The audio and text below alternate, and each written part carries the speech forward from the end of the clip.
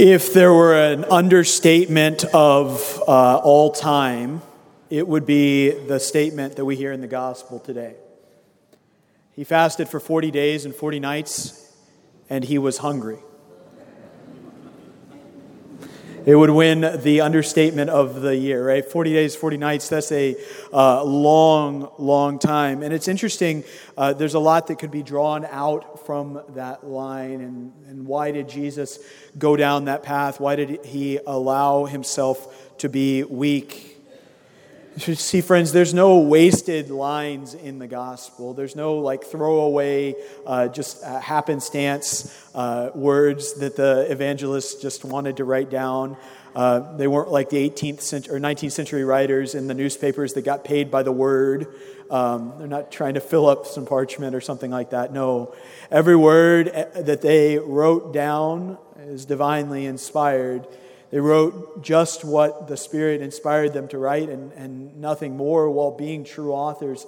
And one of the things that's fascinating because of that is as you read through the Gospels and you read them over and over again, new things kind of pop out. And one of those new things for me over the course of a year or so, roughly, has been just being fascinated by all of the times that the gospel writers talk about where Jesus is. Where is he in kind of the setting?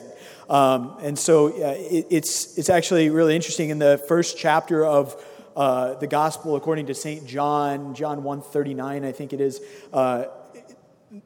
the disciples ask Jesus, where are you staying? Where are you remaining? Where are you, basically? Right? And Jesus, he has a powerful invitation for them. He says, come and see.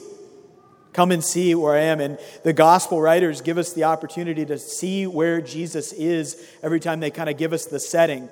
And it's important to pay attention to that because everything that Jesus did was on purpose. None of it was unintentional, and all of it's for our salvation. He invites us to contemplate his entire life. So the question before us today, and as we go through Lent a little bit, is where's Jesus? And today, where is Jesus in the gospel? Where is he? In the desert, right? Now, it's probable, if you think about that word desert there in the gospel, some of the kind of biblical scholars think that might have been close to the Dead Sea. So if you go to Jerusalem, Jerusalem is on a mountain, quote unquote. It's not a very big mountain, but it is up, right? And to go down to the Dead Sea, you go down quite a bit, and it's one of the lowest places in the world, right? It's this barren kind of wasteland, very little water that's useful, all of those types of things, and you see Jesus goes there. He goes to a very low place. He makes himself weak by fasting. He's been fortified and strengthened by hearing those words of his Father spoken over him right before he goes out into the desert. This is my beloved Son with whom I am well pleased. And he goes into the desert to do battle. To be tempted. Why? To enter, this is why, friends. To enter into our human experience so as to strengthen us in our temptations. See, Jesus resisted, and so can we.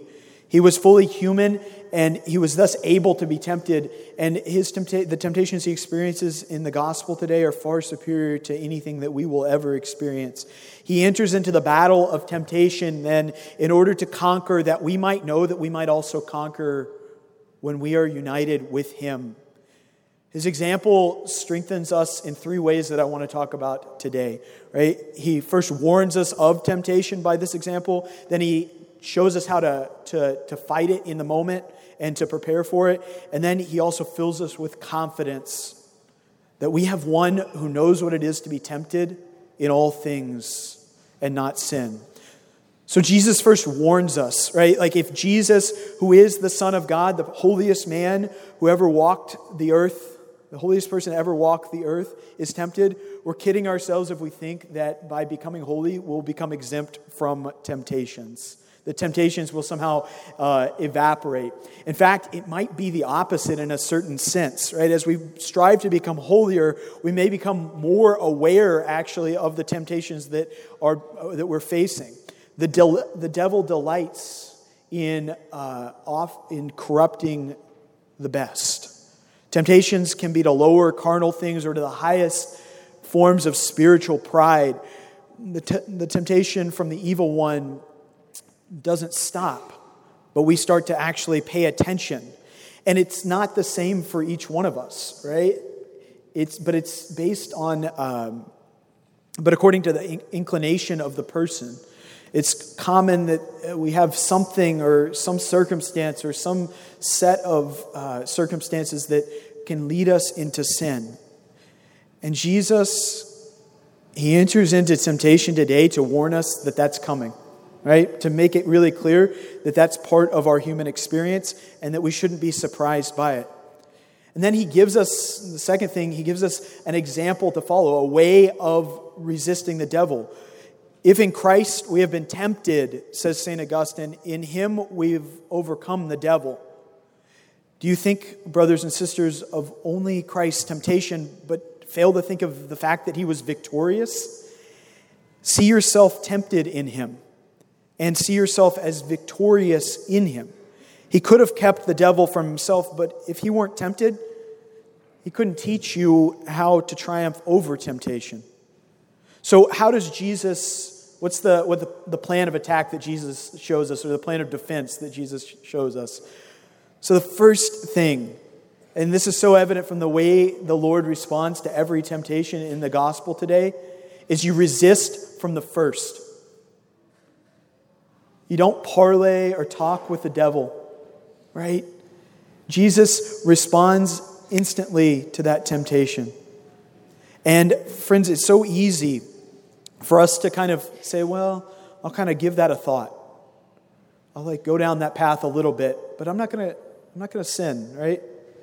No. If there's a temptation and we know and we recognize it, we gently but firmly turn away from sin. Then, friends, the Lord invites us to use every means, right, both supernatural and natural at our disposal to avoid sin. So Jesus went into the desert and He fasted, and He teaches us to be able to fast in order to resist temptations. So another thing that He invites us to is ordinary prudence, right? We use every means to resist the devil's temptations. Put very simply, this means avoiding the occasion for sin. And what that means, just kind of like as a little bit of a comical example, is if you don't want to eat chips, you don't go down the chip aisle at H-E-B. Right? If you don't want ice cream, you don't go stare at ice cream at H-E-B. Right, friends, if every time you have your phone in your pocket and you go into a private place, there's a temptation to use that to look at something that's not good, stop taking your phone into that private place. If you struggle with generosity, make a plan now. Make a plan for how you're going to be generous. If you struggle to love people, especially those people that we talked about last week, the enemies, right? Intentionally seek to do the person that's hurt you good by praying for them. Right? It's not easy, but it's real simple in a certain way. Avoiding the occasion of sin is sometimes that simple. And friends, in order to do that, we also want to fill our minds with that which is good and true and beautiful, right? Jesus is able in this temptation to show us that we need to be steeped in Scripture, right? And he shows us that those things are helpful in combating the wiles of the evil one. They help us to turn away from sin, to turn away from that temptation. And so those are scripture and prayer, right? That's the supernatural means for avoiding temptation. And it's interesting, right? So often we think that we have to have like an extraordinary thing to avoid sin. Whereas God is giving us all the grace we need, and he's giving us what we need in prudence to avoid sin. Right? We can't abandon the ordinary means. To call in the name of the Lord, which we should do in every time that we're tempted, presumes an attitude of repentance and humility. And to call upon the name of the Lord, but then to disobey God's instructions in the common sphere is absurd. God wants us to use our reason, enlightened by his grace, to fight temptation. Now, as you do that, it might get harder before it gets easier, right? Jesus' temptations, they're actually increasing in severity, if you notice that. Only the man who stands firmly against the wind feels the full strength of the wind. And so the fear of temptation is not really felt as strongly when it's not resisted. You can think of, for example, the story of the Israelites in Egypt.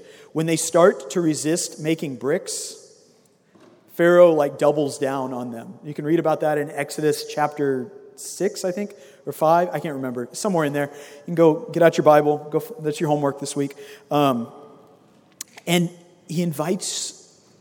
the Lord invites us to continue to push back, right? Is that difficult? Yeah, it is. I'm not going to make any bones about it. Is it going to require some suffering sometimes? Yes, but is it worth it? Yes. You see, Jesus, he warns us of temptation. He gives us a plan for temptation. And then he fills us with confidence that we have one who's with us at all times, who knows what it is like to be tempted. Namely, that he himself is with us in these moments.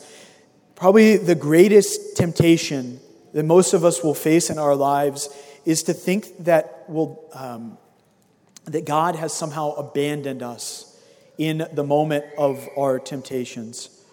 The evil one tempts us to think, as he did our first parents, that God is holding something back from us, and that we'll die if we don't give in to the temptation he sets before our eyes. He tempts us to believe that God has abandoned us. Now, friends, hear what I say really clearly here. It's so important to recognize that our feelings are important, right? It's part of our human experience. But they don't necessarily reflect reality all the time. They always reflect our perception of reality, and so we should pay attention to them. They're important, but they don't always reflect reality. Feeling close or far from God, feeling joy or sorrow, is not an indication of your holiness or of its lack, right? The measure of holiness is charity, is whether we're willing to will the good of others. St. Augustine says that for one who's going on the path of towards heaven, our pilgrimage on earth can't be exempt from trial. We progress by means of trial. No one knows himself except through that trial, or receives a crown except after victory, or strives except against an enemy or temptation. The one who cries from the ends of the earth is in anguish. And that's what sometimes it feels like when we're in that moment of temptation, but is never left on his own. Is never left on his own. Friends, on the cross, Jesus shows us this. As he cries out to his Father, my God, why have you abandoned me?" He knows what it is to feel that way, to feel isolated and abandoned, to feel like you're going to die. The Lord is not a stranger to the temptation to think that God has abandoned us. But hear the end of that psalm, right? Which ends with praise of God for the generations that will come after the psalmist. for the fact that God is good and fulfills his promises. See, God never abandons us. And that's why Jesus was tempted today. He shows us that he's there in the darkest, most challenging moments of your life. You are not alone. He is with you, strengthening you, warning you of the danger, showing you how to resist, and above all, suffering with you. The question is, will you trust him? Will you go to him? Will you ask him for help? Will you turn to him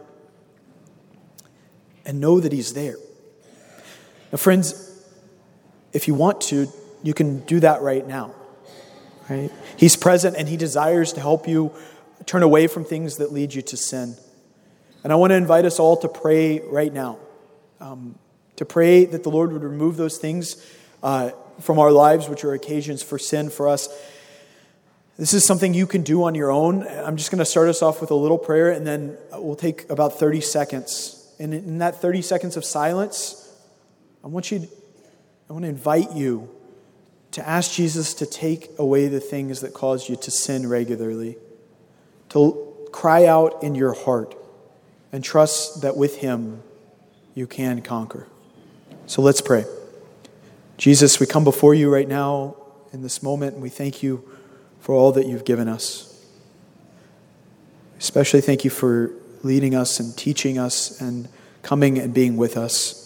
Lord, in this moment we call to mind those things which do not lead us to you. And we ask that you would remove those things in our lives, that you would help us to conquer with you, to recognize that you're with us. So now we offer you these things.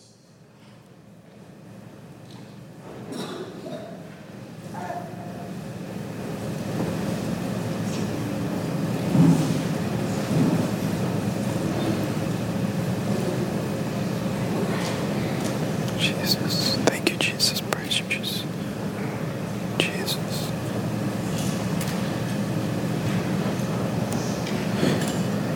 Jesus, as we now receive you in the Eucharist in a few moments, we ask that you would help us to recognize that you are with us, present always, and that you give us, united with you, the ability to conquer over every sin in our lives.